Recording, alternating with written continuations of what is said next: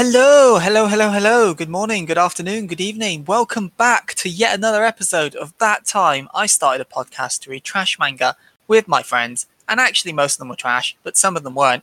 AKA, I'm a behemoth, an S-rank monster, but mistaken for a trash manga. I live as an elf girl's pet. AKA the Trash Manga Friends Podcast. That's right, we're back again, episode numero dozen. And as always, I am joined by the two greatest people to discuss trash with, Phil and Mike. How are you all doing? I'm not sure what I feel about being called the greatest to discuss this with, considering we have one opinion and it's always anger. But beyond that, I'm good. Hey, now, there was at least one or two episodes you weren't that There's been one or two we've each liked, I feel. Oh, there's always a seething underbelly of anger. It's like, I like this, but do I really? I like this, but I also hate it. I like it, but I want to kill myself because of it. All right, woof, steady on, buddy. We've only had one or two that were that bad. So far. Like, how long are we planning on doing this? 100 years? Well, until one of us snaps, presumably. Oh, way ahead of you, buddy. I mean, in the nicest way, is the one suggesting it all. I'm safe there. Why, do you think you've built up an immunity, like someone who drinks a small amount of poison every day? Yeah, sure. That's why he does that. That's why he reads all these things. It just makes him dull to the pain of trash manga. When the manga apocalypse comes, I've said it before, there is some absolute trash I read that I just don't even suggest we do, because I'm like, no, that's just too awful. Sure.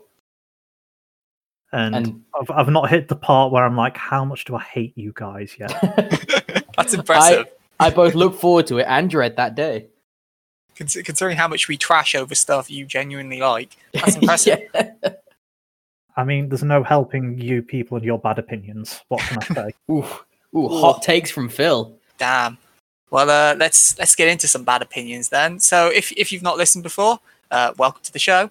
So every fortnight we discuss a random manga or webtoon that usually Phil has picked out for us, and we kind of go over the good, more on the bad, and then a lot more on the trash, which usually involves Mike getting very angry. There's a rant or two. Just a couple. Like it's occasional. Like you might get lucky and have one in an episode in the past. Like Mike was referred to anger therapy, and they were like, "No, you barely rant. It's fine." If anything, they're like, this is helpful. Like this is getting it all out of his system. Like, I like the idea that rants in. A professional just says, "No, you barely rant." Like that's something to aspire to. It's like just a little one's fine. Just a little one. Life goals. Just a little outburst. It's still good. It's still good. It's still... But this week, aren't we doing something because of the day? Is it not a bit on the spooky side? Yes. One. Thank you for reminding me. I was disappointed at your intro not being spoopy. I'm not going to lie. I mean, there's no real spoopy light novel titles I can think off the top of my head. They're all boring things like Another or Doubt. Like, can't parody that. Press X to doubt. I'm still. I don't know if I'll ever do it, but there was one like I want to parody like this because there's like anime and manga that are just called like C or K. So at one point I might just go AKA. Just that's it. That's it. AKA F. But as Phil mentioned, we are in the season of the spoop. If you're listening to this the day it comes out, then in 2 days' time on Saturday, it is Halloween. And like all good little boys and girls, you will be staying indoors, not going outside into the Rona world. You will. Life's spooky enough as it is at the moment. Don't really need everyone catching stuff. So stay safe during this trick or treat season. Be spooky indoors. Yeah, but feel free to buy yourself like a bag of sweets, like by all means. Like oh yeah. Trick or treat yourself rather than others. Trick or treat yourself. I was just going to say, you buy the sweets to treat yourself, and you're listening to us, so you've clearly tricked yourself. So, if you've been listening since episode 1, you've gone done played yourself, and here we go. But if you have been listening since episode 1, thank you. And let's get into what episode 12 is going to be about. So, we're going back into the realm of webtoons for our spoopy choice, and we're covering Pigpen, which is a horror webtoon. It started in October 2019 and then finished up in July 2020. So it's actually relatively short. There's only 68 episodes total in its runtime. It's written by Kim Carnby, who has also done A Sweet Home and Bastard, a couple of other webtoons. And the art is by, I'm going to get this wrong, so I apologize, Jon Biomskik, who apparently did Fantasy Sketch, of which I've heard of none of those. So, yeah, if you're into the webtoon scene, you might know more of that. It is licensed by Nava Webtoon, so it's available on webtoons.com in Indonesian. There's no official English translation yet. So, and there's no anime adaptation yet, but I wouldn't expect there to be, because this is a bit more of a niche webtoon than, say, Tower of God. So that's a little bit about Pigpen, but what about the actual story? What about the plot? Phil, tell us a little about Pigpen. Sure. Imagine, if you would, you awaken, find yourself stranded on an island. No idea of how you got there, or even who you are. This is the story of one man finding himself in such a situation, as he struggles to get back home and try and remember who he is. As he wanders about the island, he finds himself finding a family who have set up a bed and breakfast, but they're all a little strange. Yeah, this is certainly like when people look for the weird Airbnbs. This is definitely up there. Did you intentionally do that description in the style of I can't remember the actual name of the show, but that's the one. Yeah, like the one that I can remember the parody name of it, the Scary Door. I was trying to go for that for a little bit. It worked. I got it. A bit. I got it. Glad you did. you swerve left, but can't avoid the Scary Door. Yeah, this was a weird one. Yeah, so just to sidestep talking about the actual comic for a moment. Okay. Normally, the way this works is I pick something I already read. Mm-hmm. However, because this one we knew was coming out near Halloween, I said I'll find something spoopy of sorts, something horror-y. Except I don't personally tend to read horror that much. Phil, no, you read Maruko-chan. That's horror. That is probably the closest to horror I read. Horror adjacent. I mean, it was horrifying. So this isn't something I read before. This is like I looked through a few series and came across this, and I thought this will do for our show. Sure. And one of the reasons I chose this is actually because when it comes to horror, I personally don't really care about like, oh no, look at the scary monster. Because that works in like film and television. It works in like media where it's moving and you can build up the suspense with scenes and music and all that kind of thing. Doesn't really work great in comics from whenever I've seen it. So I thought I wanted something a bit more on the psychological side, which this is. And that's why I picked this one. Yeah, this is definitely more of a like slow creep building horror, of like more the sense of unease and like trying to figure out the mysteries of the island, as it were. Like if I had to describe this in one word, I would say unsettling. It just the way it's drawn and how abrupt everything is and how strange everything is in this, like how slightly parallel to reality everything lies. It falls into a kind of uncanny valley that makes you so unsettled. Well, this is the thing. So there isn't anything supernatural going on in this. This could happen in real life. Mm-hmm. There is nothing there that seems outlandish by any means. So as I sort of described at the start, our main character, literally in the first strip, he wakes up on an island, no idea of who he is, where he is, and he basically stumbles around this island, eventually finding I'm going to say a mansion. It's not really a mansion, but it's bigger than a house. Yeah. It's like it's a hotel. A hostel. Yeah, something like that. Hotel, hostel, something. slightly larger than a house, but nothing massive still, I suppose. And he unfortunately passes out, but when he wakes up, he's in a room, and he finds out he's been taken in by a very nice family. Only they don't tell him where he is. Like, they sort of try and avoid answering the question and like sidestepping it and things. And then he just sort of, as he's going about his, I don't want to say day-to-day life because it's not his day-to-day life, but as he's going about his day and his encounters with the family, they sort of just seem to do things which are just a bit unnerving. And when you're unaware of who you are or where you are, and you're helpless because of this, those actions can suddenly seem a lot more sinister. It's small things as well. Like, I mean, small but obvious things. Yeah. Like, the family itself is a God-fearing Christian family, which is fine in of itself, but they take things to the extreme. So they have the form of Christianity where everyone else is wrong and you're right. And the point of don't disrespect the family. Disrespect the family, you pay the price. And they're very okay with violence, but as long as it's done in the right way, it's a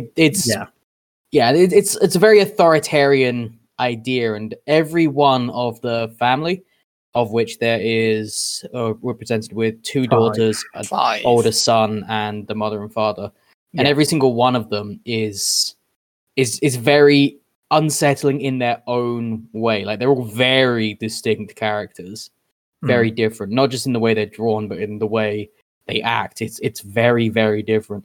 They're all kind of their own tropes, but they are all very, very unique and stand out from each other a lot. And every single one of them contributes to this atmosphere of dread that they've got moving around. Everything they do, because they're perfectly hospitable. They let him stay for free, and they feed him, and they give him a bedroom and stuff. But the bedroom has no lock on the door, like it's been drilled out. The food is always really extravagant and over the top, and it's always made by this one person. It's like none of these things are bad, but they always feel wrong or out of place.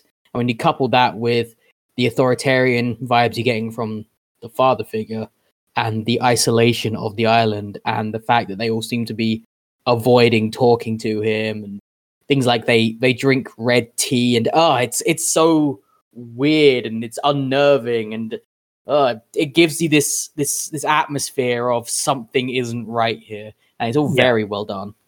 I mean, it does a great job as well with the colouring as well. So it's not entirely, but it's mostly monochrome.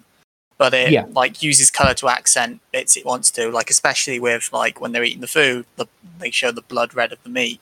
When they're drinking the tea, the blood red of the tea. Like, and it, as I say, it's not entirely monochrome. Like the night sky is still blue, for example. I remember thinking when I was doing this, it's kind of like, if you've ever seen the movie Schindler's List, famously that's a black and white movie, but it emphasizes a couple of things in a particularly bright color. Like there's one child throughout the film who you follow, well, you're not follow, but she's in like the background of shots, and she's wearing a red coat, and you can see, even though it's a black and white movie, it's got a red coat. And then you follow her throughout the entire movie until eventually you unfortunately see her on a pile of bodies at the end of the movie. It's like, oh, okay, that's how she ended up.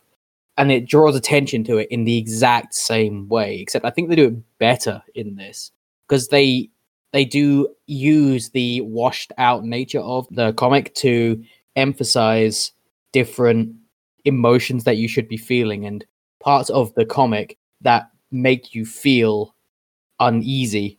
It's also things you wouldn't expect. Like there's a guy who wears workman gloves at one point, and the palms of the gloves are red. We've been clearly established that red is most likely equal to blood at that point, but he's not wearing bloody gloves.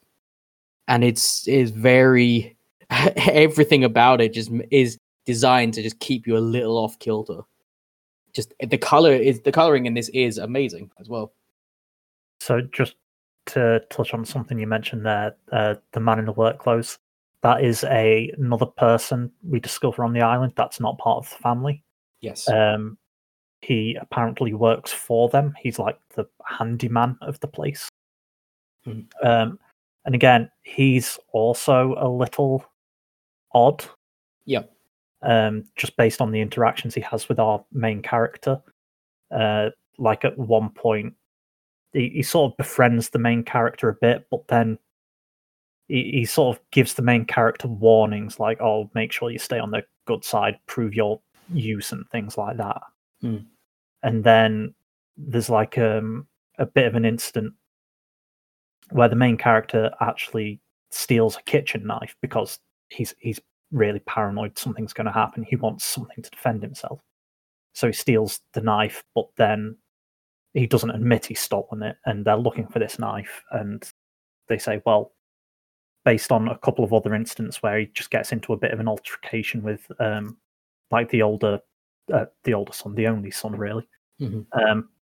They decide that he's not allowed to stay in the bed and breakfast anymore. He's got to go stay in like a tree house. And the workman's like, yeah, I told you need to prove your worth. If you're not careful, you're gonna end up like the guests they get. And he's like, oh, what do you mean? He's like, well, where are these guests? And the workman just like points to the main character's stomach, and he says, somewhere over there, sort of implying that he's been eating people. But then in like flip of a hat, is that the same? No. Sure, whatever. Drop of a hat. Drop of a hat. Flip of a switch, I think it is. Yeah, I don't know what I'm going for here. Basically, very quickly after the main character's like, no, stop messing with me. The guy's like, oh, no, I'm joking. How could you take any of that seriously? Like he's very, I don't want to say bipolar, but he's very back and forth with his attitude. Very hot and cold. Yeah. Well, to be fair, they all are in their own way, kind of. Like there will be times where they're acting kind of normal, and then you'll have like the kind of ghostly stare, and then they say something haunting. Like you have a lot of that across all the characters. You do, but it's just a bit more jarring with the workman, I suppose, because he's actively really friendly and doesn't seem weird until this point. He's also the only source of information you actually get. Yes, there is that. Yeah, that does bring me to another point of, because I can't say all good things about this, obviously. And one of the things I definitely dislike about this is it is a frustrating read. Because it's a slow burn, and I've got nothing wrong with a slow burn if you are constantly still moving forward. But this story, because of the style they put it in, always feels like one step forward, one step back, 2 steps forward, 2 steps back. Because you never quite manage to nail down what is real, what's a dream, what's delusion. Yeah, that was definitely something I made in my notes, that it gets, as it goes further, like essentially what we read splits into 2 parts. So we're kind of discussing the first part at the moment. We'll get to the second bit later. But like, it's a lot of like, it's establishing mysteries, but giving you very little information to go on. And then it very quickly introduces the idea that maybe the characters aren't getting drugged by the family. And then there's dream sequences where he's chasing after things. And you very quickly end up in a situation of you can't, like, someone will say something or a scene will happen, and you'll be like, well, is it real? A hallucination? A dream sequence? And it makes it hard to really invest in anything or interpret anything, because I can just look at anything and go, well, I don't know if it's real, so why do I care? Yeah, like, considering that the thing starts in so grounded in reality, man on shipwreck ends up on an island, weird family. That's a fairly grounded in reality setup. Yeah. But then it starts throwing all this stuff at you, and you completely lose that grounding, which I get was the point.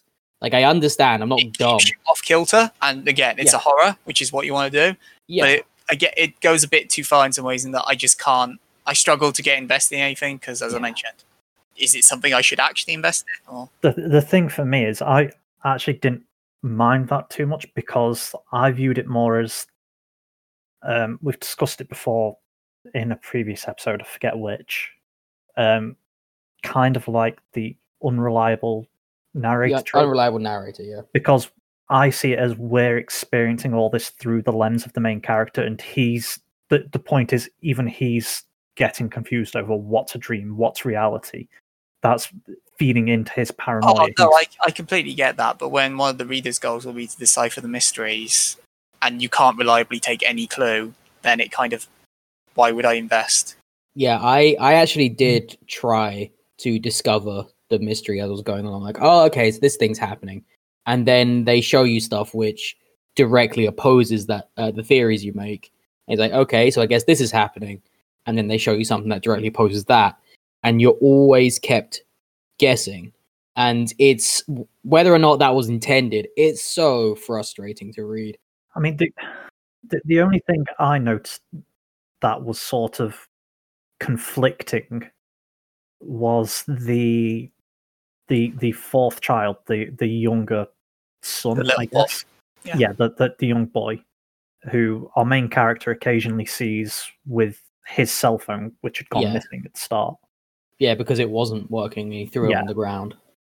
And it's sort of implied for the longest time that that's just sort of part of his delusions and things. Or like a ghost or something, Or a ghost I assume a ghost, considering it then directly shows a thing which implies that he is a ghost. Sure, yeah. There is that, but that's never really touched upon in what we read. So, but then, because that's sort of all around his dream sequences or his hallucinations, like where he starts seeing the family wearing like pig masks, I guess. Mm-hmm.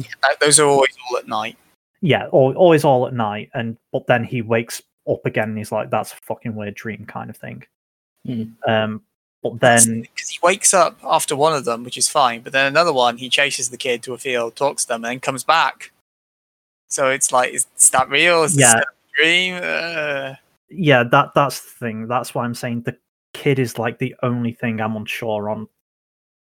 At what point is it reality? What point is it delusion? Or and at least in what we read, you basically get no explanation for it. Like none. Nothing that can conceivably be drawn together to a satisfying explanation. As I say, I'm pretty sure Ghost, because of there's a scene they show, so the kid's always on like a swing outside the treehouse where the main guy, which is a very ghostly thing to begin with.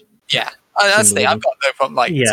I've got no problem with that. But then there is a scene later on where I think he like has because he gets locked in there, so he jumps out the window, and as he's falling to the ground, he like puts his hand on the swing to steady himself. I mean, they do a shot where they zoom in on the swing, and it's shown that like the dust print of his hand, because no one's been on that for so long.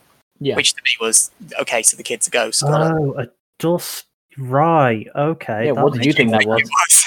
I don't know, because like the way it framed that little scene thing after he's left the. Yeah.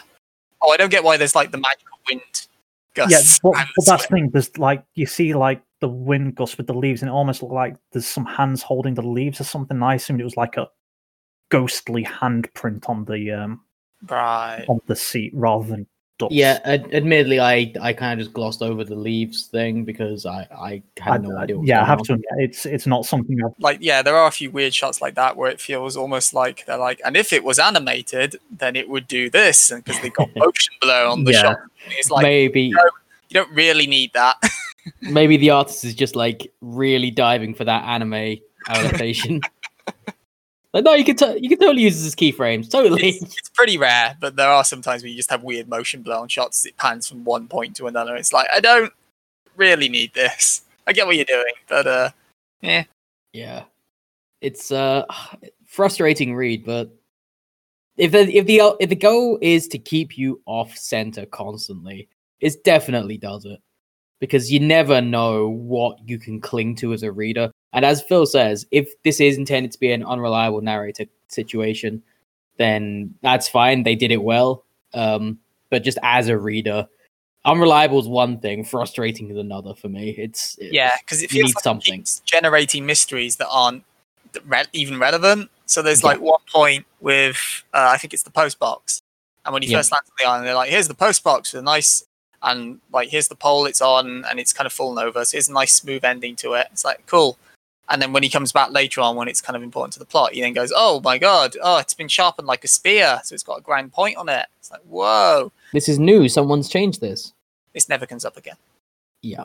I do have a theory about that, but considering all the other theories I just naturally came up with while I was reading this, I don't know if that's going to be correct, or I have no indication as to whether or not it's going to pay off. It presents interesting mysteries, but then doesn't really say is this one you should care about or not, or it's like I think that's probably it. That's probably what's so frustrating: the lack of payoff to anything. Yeah. And maybe it'll all be drawn together because he says it's gone for 60 chapters at the moment. Right? It's finished now, 68 chapters. Yeah, so maybe in sometime in the next 30 odd chapters, it'll draw everything together and be like, oh, all of these weird things are actually totally relevant in very equal ways. It's possible, but this took me a couple hours to get through. I've never been more confused. I imagine reading this week to week. The one mystery, I suppose, for me that's just never resolved is the pictures. So yes, the front sides of them, yeah. So throughout the comic, every so often, our main character finds like a photo, I guess, a photo or a printout with a picture on it. Except it's like a mosaic or something. Yeah, it's like heavily pixelated. Heavily pixelated to the extent you can't figure out what it is. The main character's like, oh, what's this? Is it like a mosaic or is it like really magnified? I always assumed it was like a map of the island. Yeah, this kind of what I've assumed, but nothing's ever been said on it because on the back of them there was always a number. Yes. Which is actually the big payoff as far as we're concerned because... Yeah, that is the one. Actual, mystery. Yeah, later on when he actually gets a hold of the small boy who's got his phone, and he's Phil, it was in his pocket all along. The whole time. Yeah, off with that. Yeah, as I say, this is why that particular part's a bit confusing with the boy. But he's like, the boy's like, oh well, you've sort of You've figured out the clues of like the numbers, I guss. I really don't. It turns out that was like his phone, the password for his phone. Yeah. I mean, I triggers his memories. I have several problems with that scene. Firstly, it's weird that he just gets the phone and then immediately is like, passcode. Well, luckily we've already solved this mystery. It's like, why would you not spread those two out? I felt like they had planned on writing a thing between then and then, but they were like, fuck it, just cut that bit out. Yeah, maybe that would make sense. And then I guess another bit is it's weird how he comes to the realization that they're okay. So to kind of go back, so basically one of the credits of his whole thing is that he's been after one of the things. He's like, well, I'm trapped on an island, so okay, I'll just phone or use the internet and get out of here. You're not willing to help me, and they're like, there are no phones or internet here. How do people get here for our B&B? Shh, don't ask questions. Go away. Yeah. Stop asking questions. But basically, eventually he finds out that the father does have a laptop and he can only access one web page on it because spooky. And it's a lovely picture, like a drawing of the family with the sixth guy, the little boy's face scribbled out in the background. And he clicks on that and it's like, clicks off and then shows a riddle in kind of like blood red font to be really ominous. It's not really a riddle, it's just like a little... That's what I assumed it was a riddle at first. So it's like a poem, but yeah. It's essentially it's a piece on like the six pigs, and I don't have it all written down here, but it's basically like the fourth pig is long and slender and has a dark side to him. The sixth pig does not exist. Just things like that, which is neat. And I must admit, when I first saw it, I thought, that's on about the family. Got it. Because the sixth one does not exist, so that's the kid. I think the first one can destroy and kill with with just one finger. And it's like, okay, so it's the little girl because you've seen her killing bugs with a finger, essentially. Got it. It all makes sense. Completely wrong. Not at all what it's about. It's actually about his phone code. Weirdly, it's about where he's found these pictures with his code on it, with the exception of the sixth one, which he never found, but he was like, "Oh, it doesn't exist, so 0." So there was no sixth one. That's the point, because 0. Well, he put 0 is what I'm saying. Yeah, but yeah, so that's the. And again, don't think about it too hard. Like, why would there be a poem for? Don't ask. But yeah, so basically, as I say, that's kind of where that comes from. But then magically he's like just staring at a nail and he goes, "I've got it. That's the numbers linked to the poem." And I'm like, what? Where'd that realization come from? He's not even staring at any of the items that have given him the clue, even though he has several of them lying around. He just hits a nail, hits his finger. The pipe he found one of them in. No, because he's just done his he's working on the cabinet that the little girl wants him to build, and he's banged his thumb and he's just like staring, like holding his hands in like a position to look at the nail. And he's like, wait a minute, I've cracked it. Yeah, it is a little bit. He doesn't even have his phone at that point, so he wouldn't even know that it's for like what that would. It's just weird. It's weird. As I say, in my head it was a thing about the family, and I thought that was neat. But yeah, Well, I think that's intentionally written that way. Yeah, to misdirect you. That impression as well. Yeah, like I'm pretty sure it's an intentional misdirect. The only thing is, that's the only time I feel like it was ever written as an intentional misdirect. The rest of the time, it just seems like weird for weird's sake. I suppose the thing is, it could still also be about the family. Yeah, I think that's... It can't be a double meaning of sorts. That would be neat. I would like that. But yeah, I have theories as to what's going on, but I don't know if any of them are going to be proved accurate. And I'd just like to be clear, if it feels like we're talking about this in a misjointed or messed up way, it's because that really is how the thing is presented to you. Like, we're not talking about stuff necessarily in order, but we are talking about stuff in the way it is presented. 1 second you're presented with this perfectly normal situation, maybe like a little bratty daughter, but that's about it. It's just normal shit. And then all of a sudden, we're gonna kill you. Like, wait, what? Why? No, we're fine. Wait, what? Why? We're gonna drink blood. Wait, what? Why? Oh no, it's in fairness, there's always like the underlying implication that they're probably killing people, which does get confirmed later on that they are confirmed in the biggest air quotes you can possibly imagine. I was gonna say it's not. There's guests there, and then there aren't guests there, and there's bloody globes. But were there? But, I mean, they try and spin it, but then they say yes. Like, yeah, we do see some guests appear. Briefly, who, for the record, last all of about 10 panels. Let's be honest, they don't even get to speak. They themselves are not relevant, I guess. Sure, but it's like, goddamn, just here and gone. The end. It's the whole thing is set up in such a way that you never know what's real. And so if it really is guests, and if they are really killing them, then this needs to play into something overall. And we are getting breadcrumbs. We're getting clues toward what might be happening.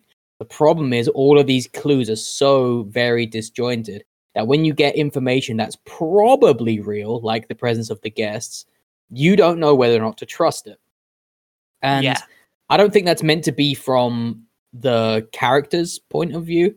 The character who is not named for at least 2/3 of this section we read, by the way. Which is why we haven't said any names, because names are mostly irrelevant in this.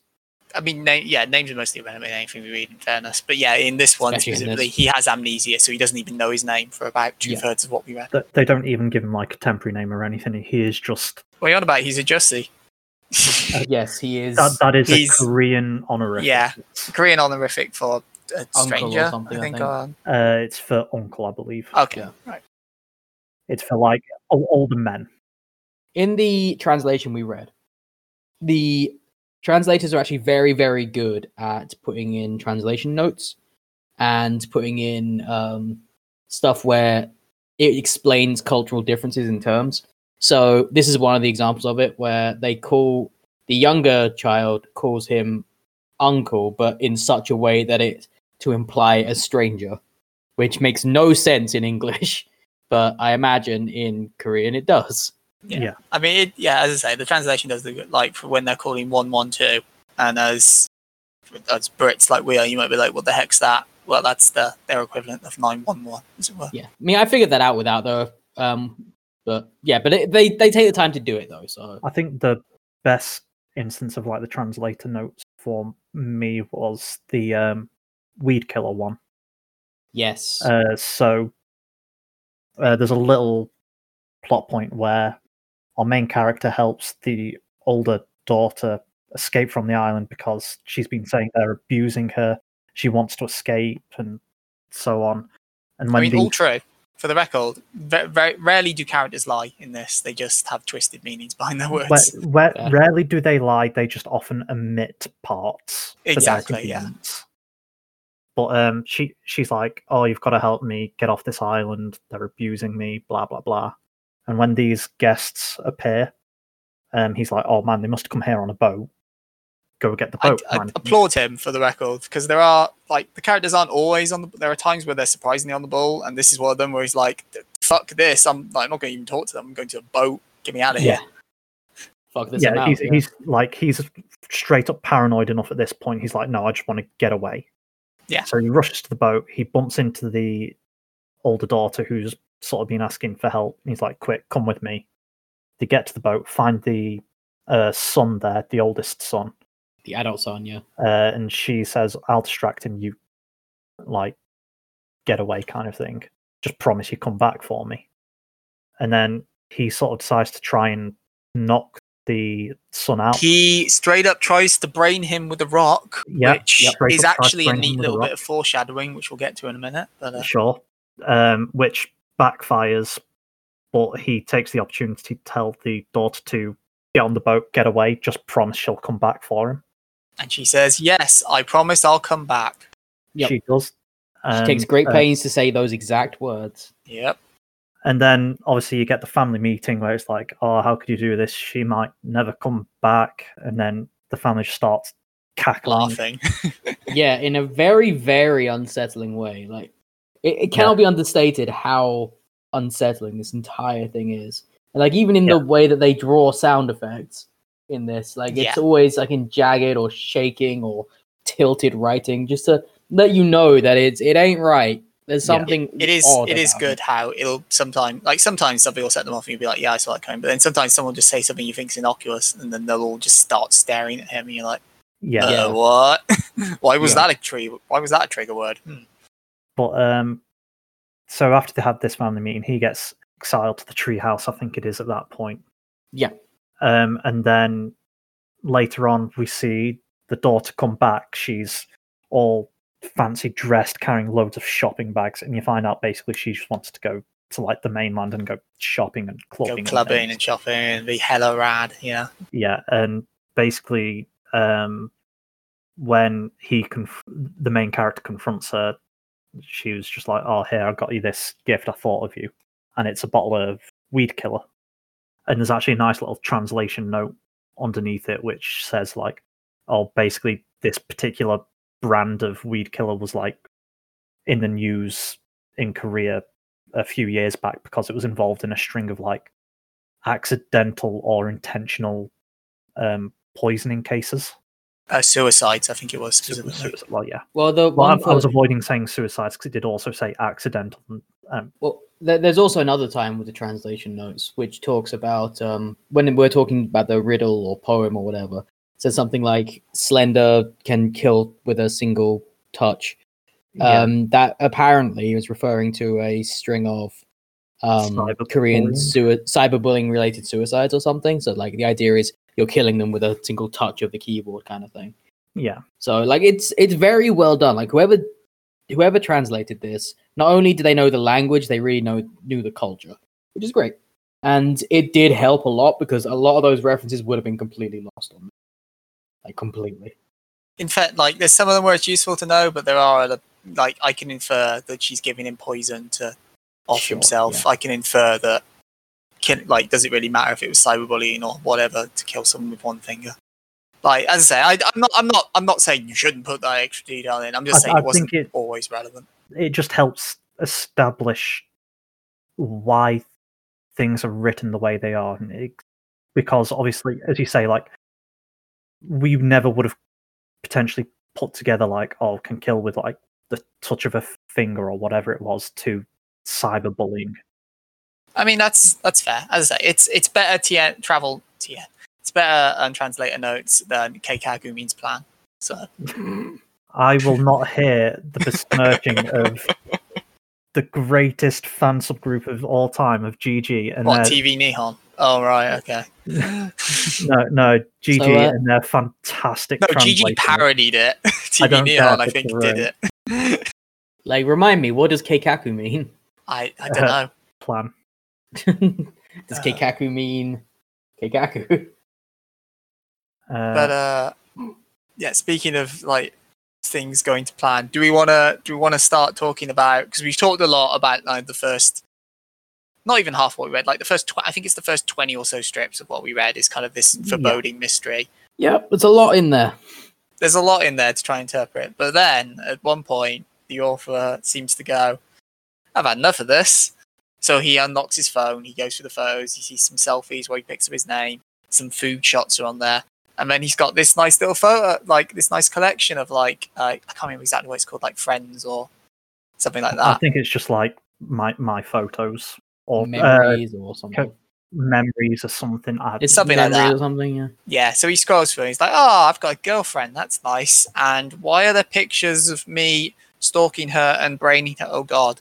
And then flip through some more and you see some more like people like having fun times with him and then him offing them as the big reveal comes that our beloved lead character is a serial killer. Mm-hmm. Yep. And hot damn, I didn't see that coming. How's that shit for a switcheroo? I mean, I loved it, and it genuinely feels at that point like the author, because we've talked about all the slow foreboding, the thing, and the author at that point just goes, fuck it, and pulls the trigger, and it suddenly sets off at this breakneck pace of kill or be killed, this guy versus the family who have been fucking with him for the past 20 strips. Yeah, and he goes full ham. Yeah. Like, he goes straight up, like, you guys have been fucking with me? No, I'm the boss of this island. And he just goes around finding the best and easiest way to murder everyone. He doesn't, though, is I think. Like, so basically, just the morning after he recovers his memories, it's not clear if he's recovered everything, but enough to know he's been. He has a sense of self, essentially. At this point. He kind of remembers who he is. He remembers he's been killing people, and we learned the reason he's on the island is because he was actually wanted by the authorities that got his picture and everything, and he was basically trying to escape overseas. Yes. When the boat capsized and he lost his memory, kind of thing. And so the morning after he's recovered his memories, he actually encounters the father out shooting seagulls, which is something which is established earlier in the comic. And the father hands him the gun and says, oh, do you want to try your hand at it? This time I've actually loaded it, unlike the first time this particular scene happened. Yeah. Not the smartest move, Dad, but you know. It's not, but at this point he doesn't realise there's any harm in it, I suppose. But even though, just to sidetrack that, in that first scene where they're establishing the hunting rifle, the shotgun, and when they're establishing that, he literally points the gun at him and pulls the trigger. But it's like, no, you can't do that. He hasn't been cocked or something. It's like, so he should know that this is not a man who should handgun. He does. He didn't. He didn't pull the trigger. No. Right, I didn't think so. Then the dad was like, "Oh, you knew it wasn't loaded." yeah. The dad's like, "It's a double-barrel shotgun. If you've fired both shots, you've got to reload it." Of course, you already knew that. Otherwise, you wouldn't have pointed it at me. And so yeah, when we flash to this later version, when our main character remembers he's a serial killer, Dad gives him the gun. This time he says, "Oh, it's loaded, so no more jokes, please." Well, you specifically see a shot of him loading it before he hands it over as well, which is nice. Yeah, you do as well. So main character tries to shoot a bird, misses, and then just puts the other one in the dad's chest. And then he's like, "Oh, I should have gotten bullets. Oh well, guns are no fun anyway," and chucks it away. So he seems to not want to be trying to take the. I mean, he's been a serial killer. He wants to have fun with his prey. Yeah, he in fact, just after that, he's like planning out who he wants to kill next and things, because he was like, "Oh no, this person was just like really awful to me, and actually I want to take my time with this one because they're just like really shitty." And that scene is a really kind of good way of grounding it. Like we're past that first initial, "Ooh, it's a mystery. Ooh, what's happening?" Now we're in this phase of, I don't really care what's happening. I'm just gonna kill him. Yeah. Yep, pretty much. He straight up turns it into battle royale. Yeah. Well, the thing is, well, he kind of flips things around as well, because we've sort of said it before, like the family does lots of little things which just seem out of place, but then like one of the big things they do is they just sort of say like small little things, maybe like under their breath, maybe, which he just kind of catches and he's like, hang on, that's a fucking weird thing to say. Mm-hmm. And then once he's gotten his memory back and he's talking to them, he starts doing that, and you can see they're starting to get unnerved. Yeah, it's definitely, I think I wrote in my notes of like, for the first 20 or so, he's playing at their pace, as it were. Like, they're the ones catching him off guard. They're the ones kind of constantly keeping him on the bounce. But now the script has completely flipped, and now it's him who's the one catching them off guard and keeping them on the bounce. Yeah. And then I suppose the thing is, we see manages to kill the father, then he goes and has a lovely breakfast with the rest of the family. And the oldest son's actually a bit suspicious of him, as we find out, because he smells gunpowder on him. Yeah. And I don't think we mentioned this son has always been off. yeah, Like, he's always had a bit of a hair trigger. He very clearly takes after his father, but he's also, very clearly, like, he will jump to conclusions is an understatement. There's a time earlier on where he sees the character with a book that the elder sister dropped. And instead of going, man, that's weird, just goes immediately to, oh, you killed her. I'm going to kill you. And it's like, whoa, you've jumped a few steps there. And then it's one of the many very unsettling things this thing does. They do sort of imply he does have some sort of sort of disability. He has a mental disability, Yeah.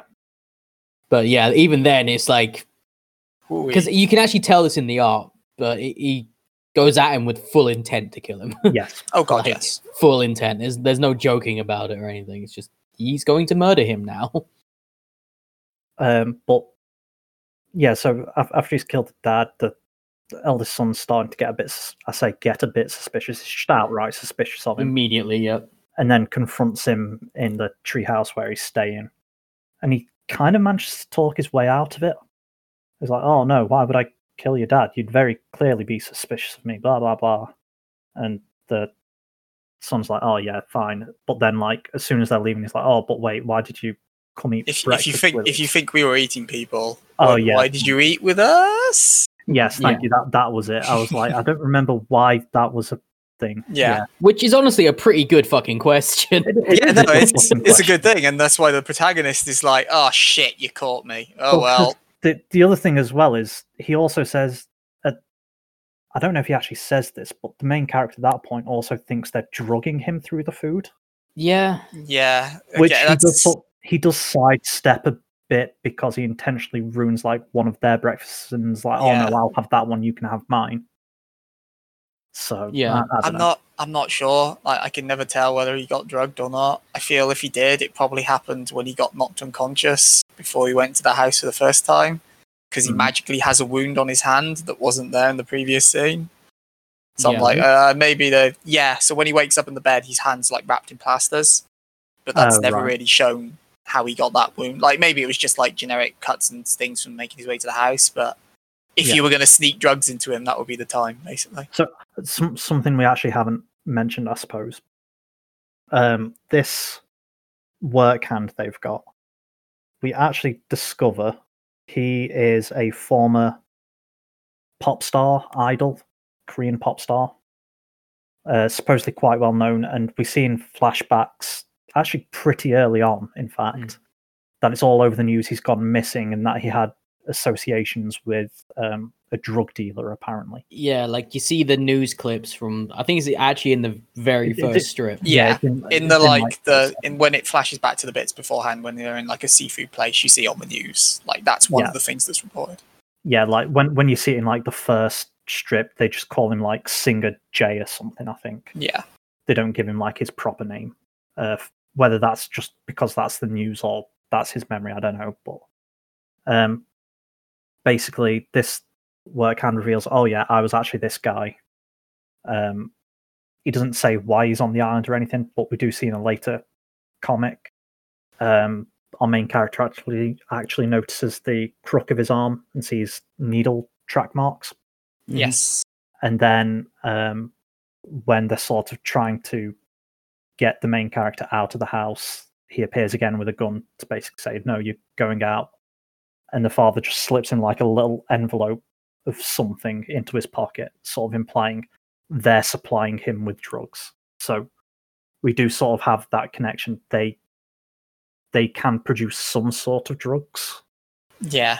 We don't know what they are, but the thing that I caught me with the idol, I noticed this on the re-thing, and it's like a small nitpicking thing to try and figure out, but like, so if he went missing enough recently to be on the news, goddamn, he went fat. Really, really fast.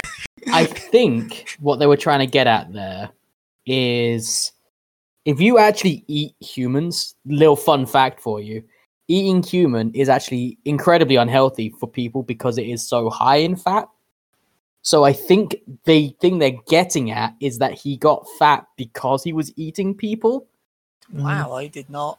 Yeah, that's an interesting thought. Yeah, I was not aware of that, but yeah, that's what I think they're going for. Maybe I'm wrong. I mean, I'm wrong about everything fucking else in this thing so far. It's impossible to get a nail on it, but maybe that's what they're thinking of. The thing for me as well is like I don't know if did they ever really put any sort of time frame on when the singer went missing? No, there's no like time frame, but if it's still in the news, then you would imagine it's not. The thing is, they were old. talking about like the drug dealer, so I don't know if they brought the singer up in relation. There's ways you can get around it, but it was like, goddamn, he let himself go. Yeah, it's especially weird as well because if the idea is that he came to this island and then was doing manual labor in exchange for room, board, and drugs, then if the people who are eating at the dinner table with these massive lavish meals, they're not getting overweight, why would he be when he's clearly doing way more physical work than they are? It's just weird. With the exception of the mum and the older sister, we do see the others all doing manual labor as well in some form. So like the dad goes out hunting, so you can assume he's probably pretty active. There's a difference between doing some shooting and building and repairing. I get that, but the point is we see he goes out, he's active, he might not be eating as much, for example, and he's burning off stuff he does eat. But then he spends all that time beating his children, yeah. Oh, damn. Just spend got time that. beating his children, yes. That is not wrong. Find out. I mean, he's a good Christian.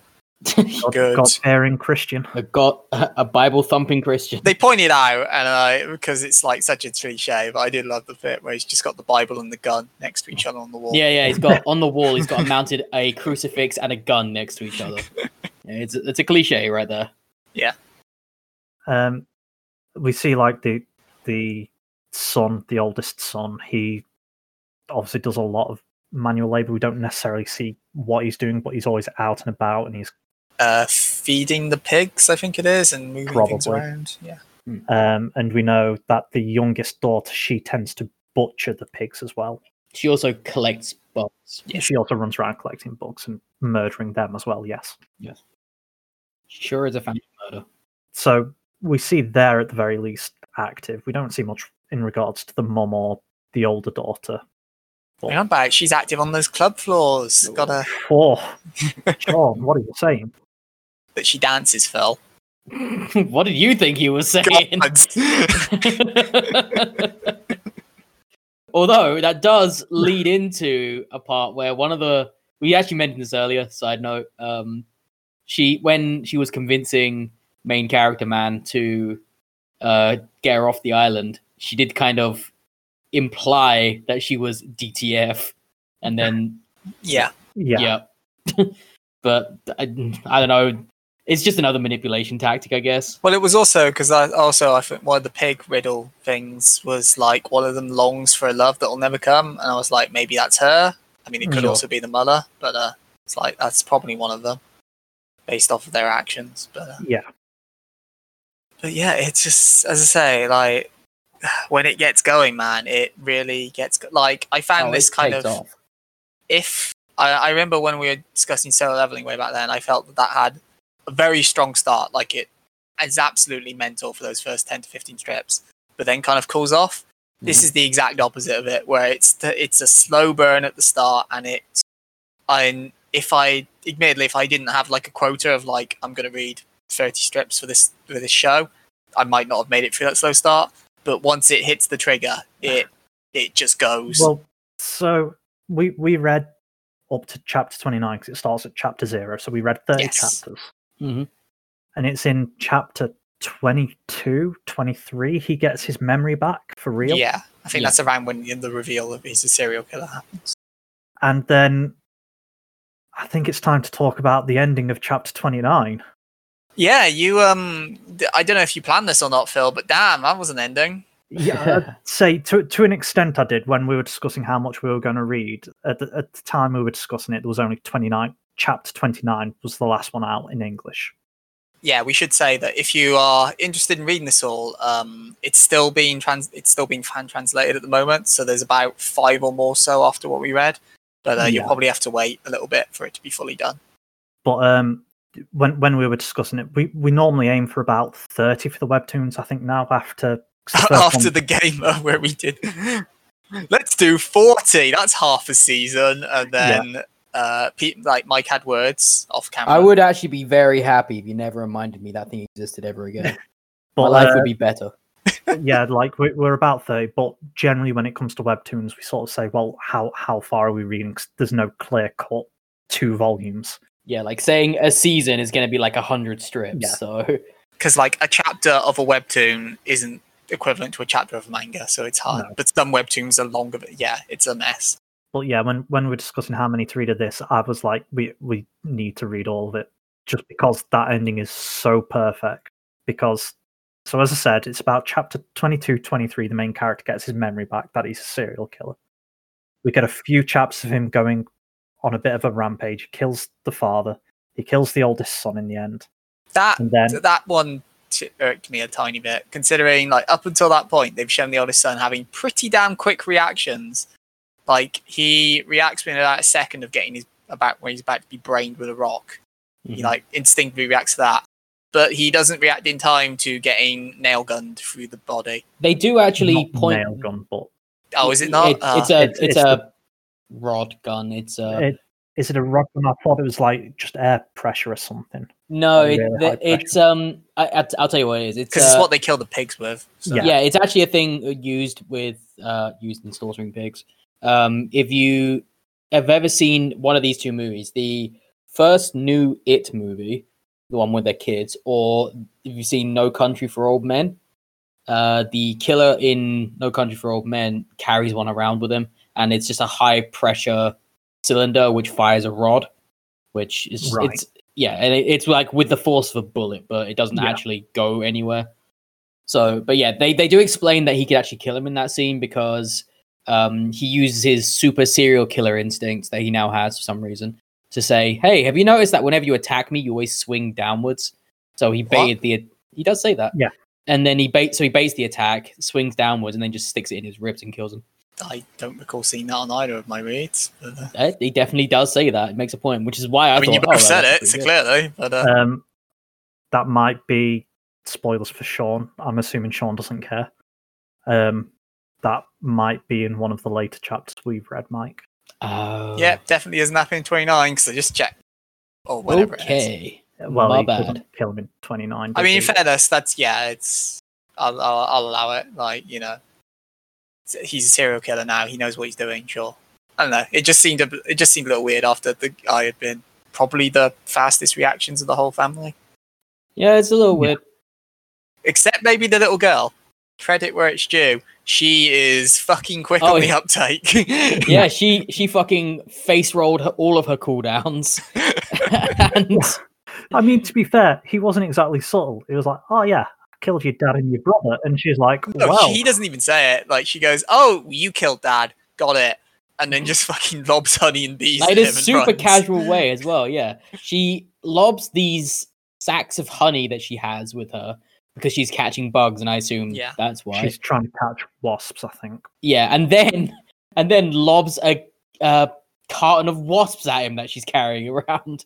Carton, box, cage, whatever they call them. It's pretty genius. And And he's sitting there going like, ow, they're stinging me. And like, yeah, they're fucking wasps.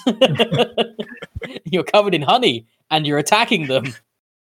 Yeah, so, but at this point she starts legging it, but then he sees the workman, the former idol, and he's like, shit, I have to get him first because he's still got a hunting rifle. Yeah, he actually mentioned that earlier.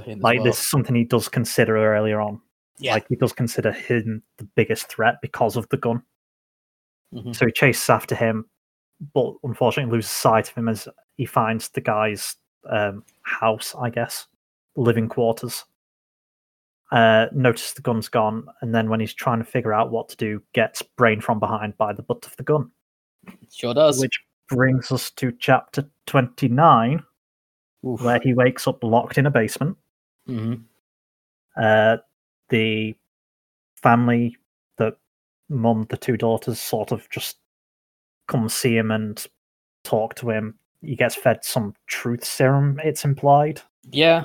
Because he can't stop. Is it? Yeah, I thought they just shoved the funnel in his mouth and filled him. Yeah, well, the youngest daughter force feeds him, but then the mum starts asking him questions, and then he's like, "Hang on, why am I being so truthful? Oh, they probably drugged me." Yeah, like he says something to the effect of, "I can't stop spilling my guts" or something. Yeah. I just assumed it's because he's a psychopath. I mean, that you could also could be it. Yeah.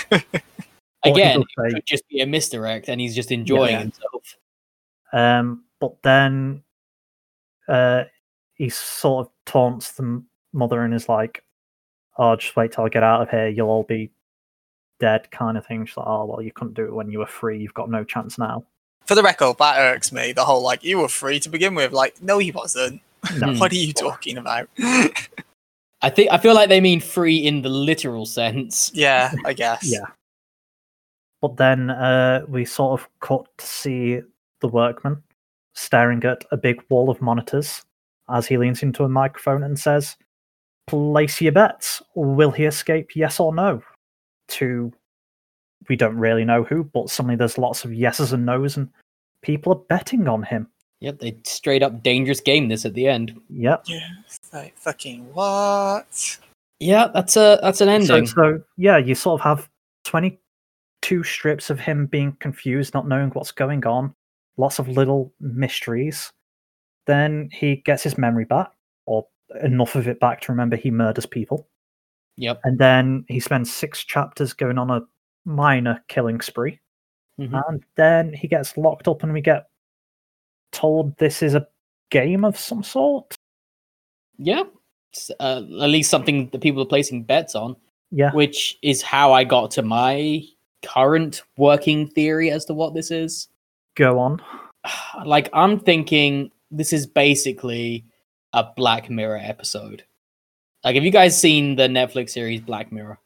It's on my list, but I've seen episodes of the BBC series Black Mirror. Okay, so no is the answer to that, because they're very different.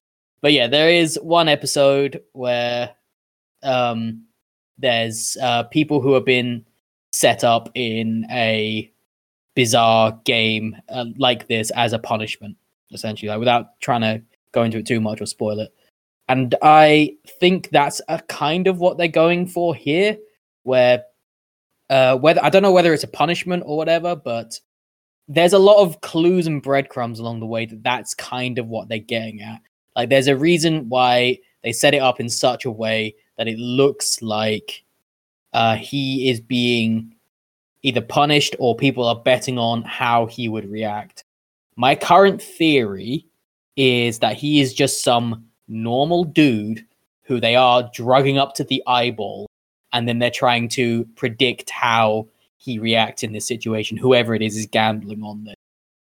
And I believe that because, weirdly, because of the presence of the fact that he can't read anything. And, of course, all the dreams and shit, of course. But the lack of ability to read seems to be the tip-off. That's not really something we've touched on. Right. It's not so much that he can't read, mm-hmm. but there's a few instances throughout the comics where he finds a book and they're just blank. Yes. And he's like, and then people will just start reading them aloud, and he's like, but the pages are blank, you're clearly just messing with me, kind of thing. Like, I mean, I leant towards that they were blank because then he challenged any of the other family to repeat the phrase, and they couldn't. And also, he then writes on a page later.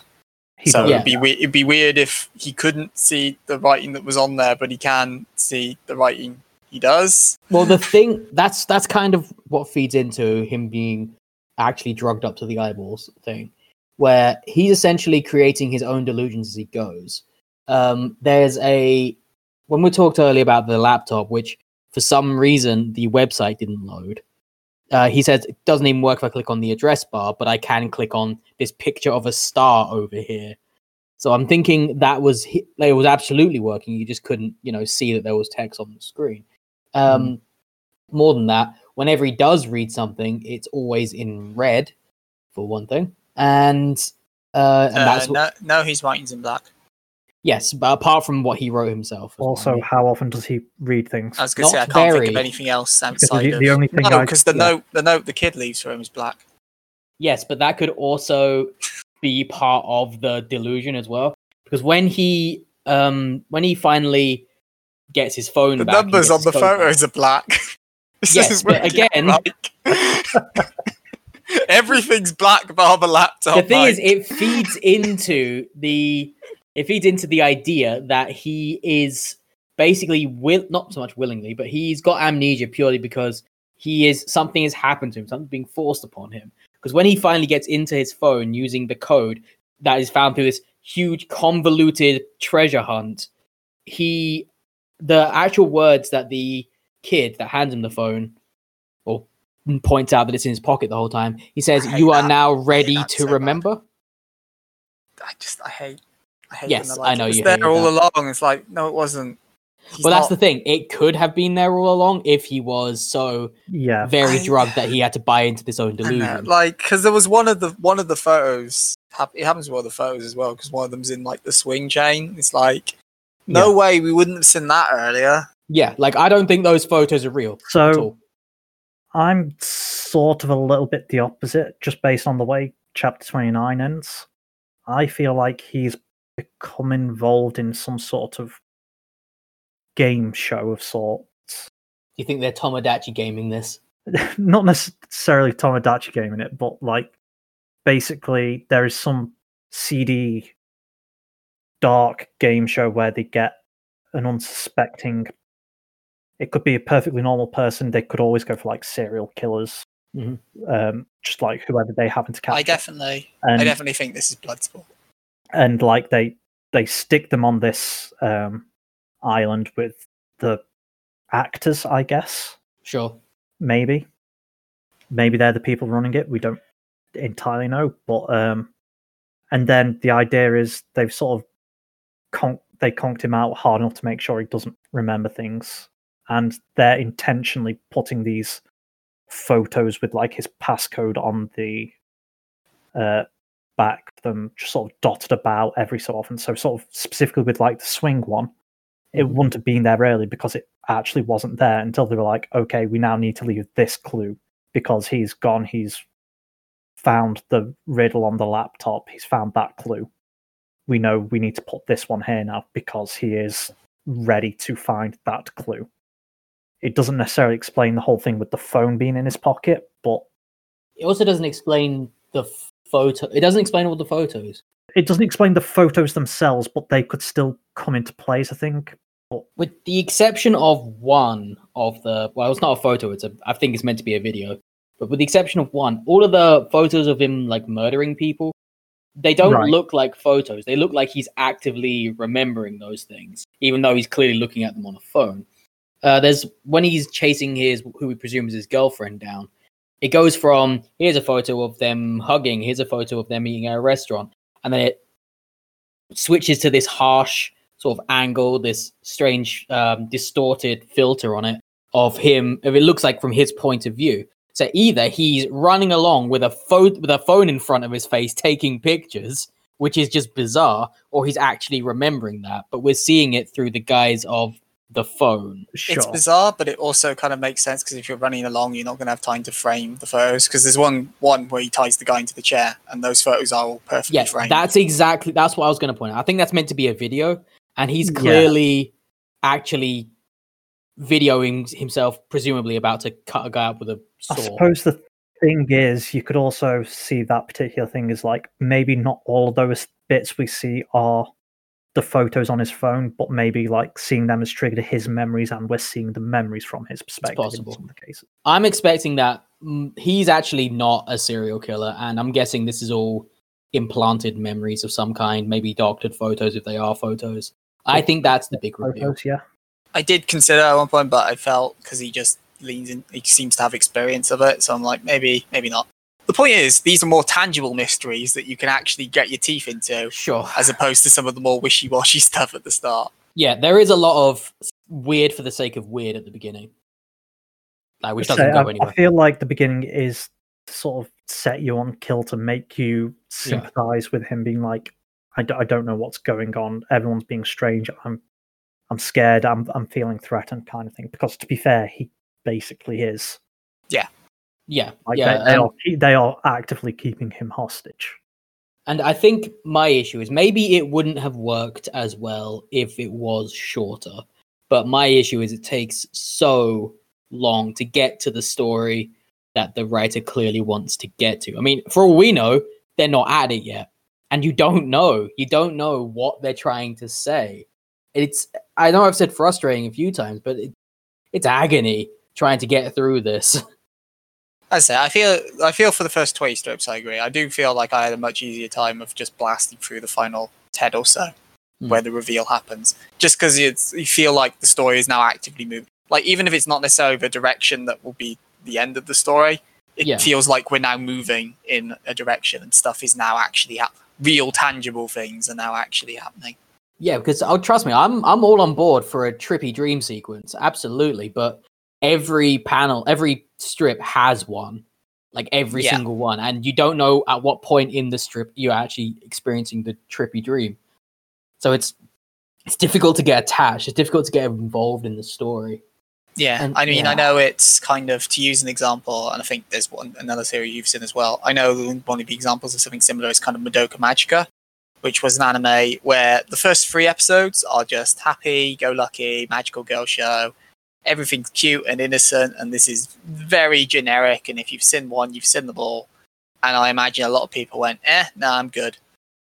But then at the end of episode, spoilers by the way for Madoka Magica, Sure. At the end of episode 3, one of the magical girls gets her head bit off, and the show is like, oh no. Specifically the sort of mentor-y... Yeah, the mentor character gets her head bitten off, and the show's like, oh no.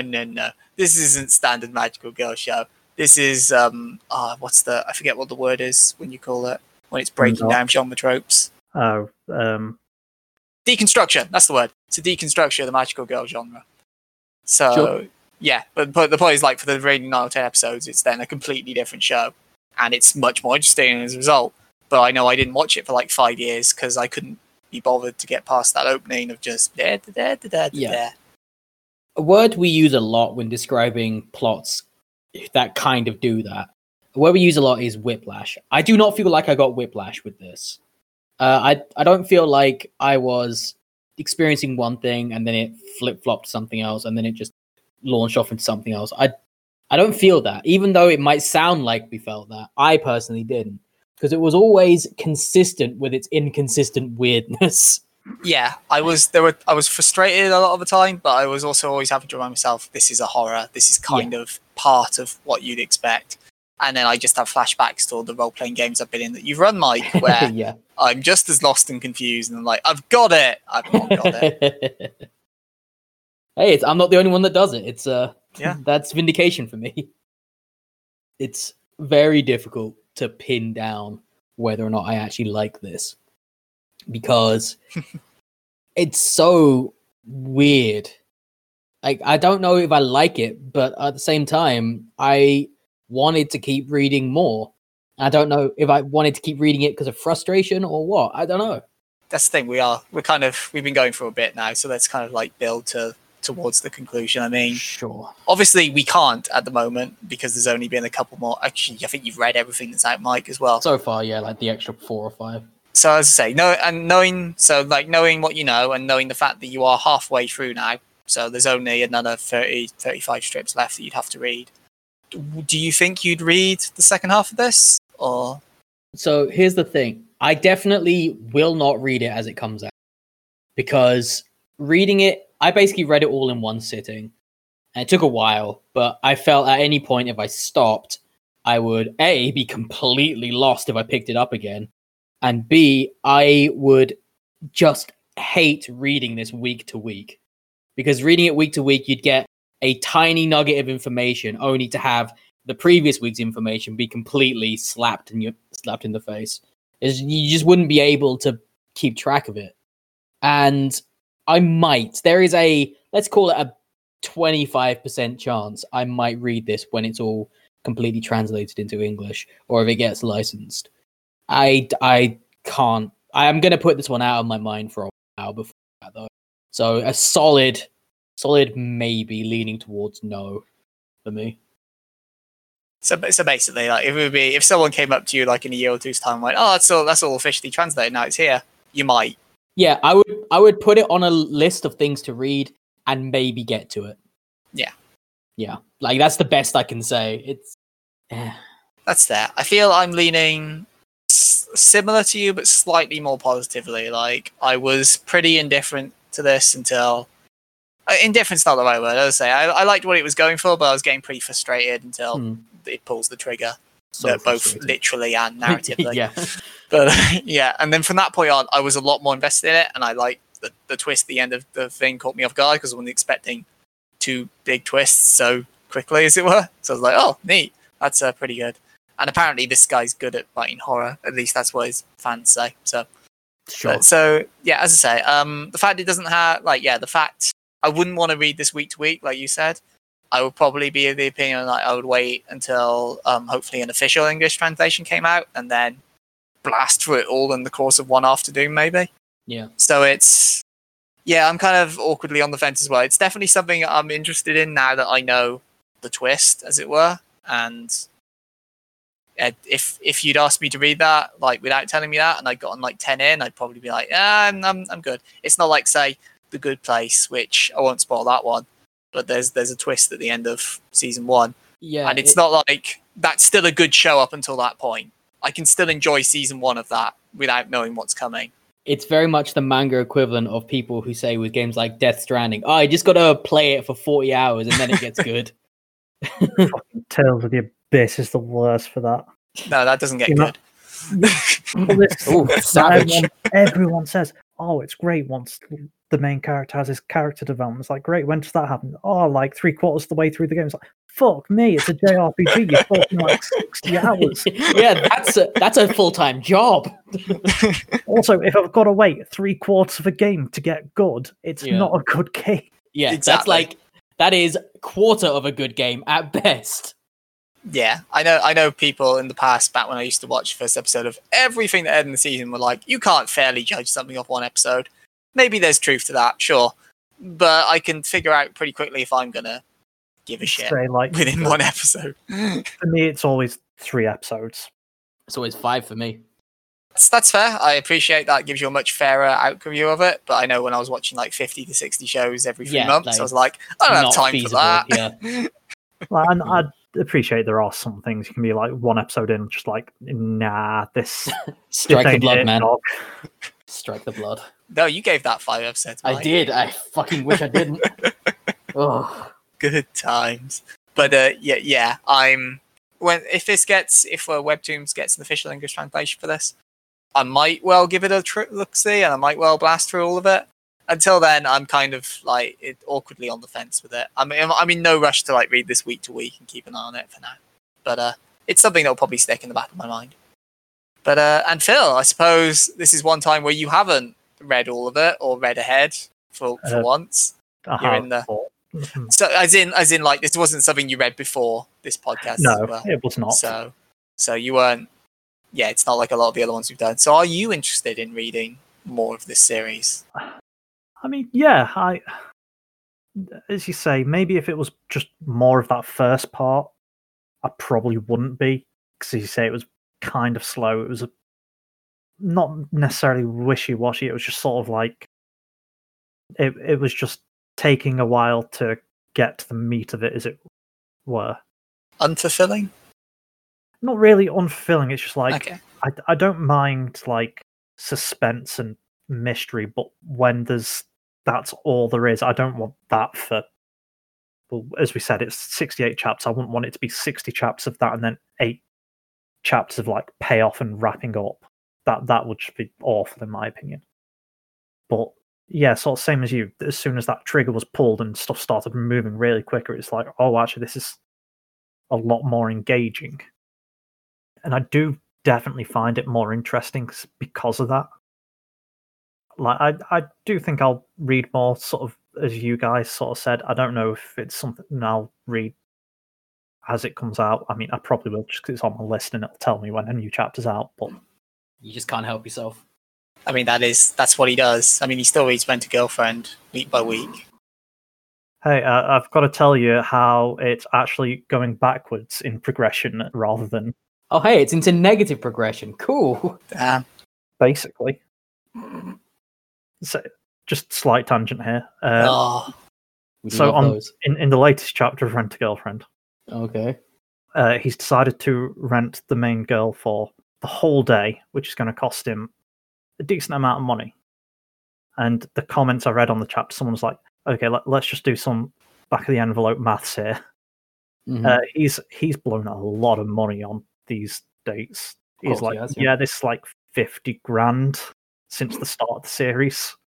Just renting her, it's like, oof. There's simping, and then there's this guy. He takes simping to a pro level. simping ain't easy. Ain't cheap. But yeah, like I definitely want to see where it goes, just because. Pigpen, not Rent a Girlfriend. Yeah, I already know how Rent a Girlfriend. You know where Rent a Girlfriend's going. Nowhere. But yeah, I'm intrigued to see where it goes because it's not abundantly clear. Sort of, as we say, we suddenly just got a couple of big mysteries all of a sudden. Sure, shit ain't clear. Yeah, so it's just like, well, shit, what's going on? How's it going to end? Is he going to die? Is he going to get off the island? If he does, is he going to get caught by the authorities? Who knows? Is the island even real? No, it's it's Lost. Got it. It's Lost. It's Truman Show versus with Lost and Battle Royale and. The thing is, I could actually legitimately see sort of kind of like what you were saying, Mike, just maybe not quite as extreme, but like, oh, it's all a dream. Don't. I don't think it's all a Stone. dream. I do think this is actually happening, but but the I point think is, it's like, very warm. I could see it being a case of we get to the end and it's sort of like a lot of it hasn't really happened. He It's was all happened in dead his all head. along. Yeah, he was dying. He sort of just he went a bit insane because he got stranded and he was trying to entertain himself, so he made up this delusion, sort of, as Mike was saying. Maybe Yeah. it just got more elaborate and things. I don't know where it's going, but Fuck no. I could see that as an ending. I would be surprised if it was, but That's the thing. We don't know where it's going, but it's going now. Is Yeah. the takeaway. It's I had. definitely going somewhere. Yeah. Fucking who knows where? Yeah, but I mean, hey, that's half the point of horror, to figure out the mystery. I guess. What do you mean you guess? You write these stories for a living. Yeah, sure. Sure. I mean, would you? I suppose one last thing. So, Mike, if you don't know, among being Twitch All-Star streamer and podcast champ, he's also a storyteller. Sorry, see, I remembered, got it right. Yep, An it's a ST for World of Darkness games. So you write stuff that's not necessarily exactly the same as this, but similar in like tone or feeling Yeah, a lot of totally. the time. Like, I could absolutely see myself writing this story. I was gonna as a- say, like, could you see this being something you would craft or? Absolutely, yeah. Like, this feels like it would be a fun game to play through, but I don't know about story. Ugh. So, yeah. I mean, guess time will tell. I could see you making like a one shot or something out of it, or like a short game. I wouldn't see it like a big campaign style thing, but Oh, so around episode 20 or whatever it was, when he finally snaps, that's when the players just say, you know what, fuck it, everyone dies. I mean, no, if it's one of your games, because what would happen is we get to about episode 20, and then it's like, okay, so you wake up, it's day 1 again. No, I don't lean on the trope of time loops. No, never. No, Never. you just have us jump universe instead. That too. That never ends well for me. Right, all right. This isn't personal rants about going to start this game. Oh man, tonight. this is the World of Darkness podcast. I can do that. Don't be silly. That doesn't exist. White Wolf don't have the funds for that. Throwing so much shade this week. Let's before I say something I regret. Let's wrap this one up. Let's bring this to a close. So as I mentioned earlier, Mike, Twitch champ, where can they find you on the Twitch? I am at Twitch, and I'm Twitch. You're at Twitch. I'm at Twitch himself. I am Mr. John Twitch himself, and you can find me twitch.tv/Berserker, BERSEKRER, and Twitter at the same handle there. Yep. And how about you, Phil? Where are you? You can find me on the Twitters, I guess, at Phenaxian, PHENAXKIAN. Yes, and I am available at Slazer King, SLAZOKING, for all my usual terrible opinions on games and manga and other stuff. You can follow the podcast as a whole at Trash Manga Cast to keep on the loop of when new episodes going live, or where you can watch some of the stuff that we've talked about, or buy some of the stuff that we've talked about. Sadly, you can't buy this one yet, and as it's a webtoon, probably never going to happen. But hey, maybe. I mean, Solo Leveling got adapted into. Based on our track record, I give it about half an hour. Yeah, please don't. Hey, we're a kingmaker. That's what we are. Yeah, it's unnerving at times. We'll record an episode and then things happen. But so hey, maybe this is the step Pigpen needed to hit the big time.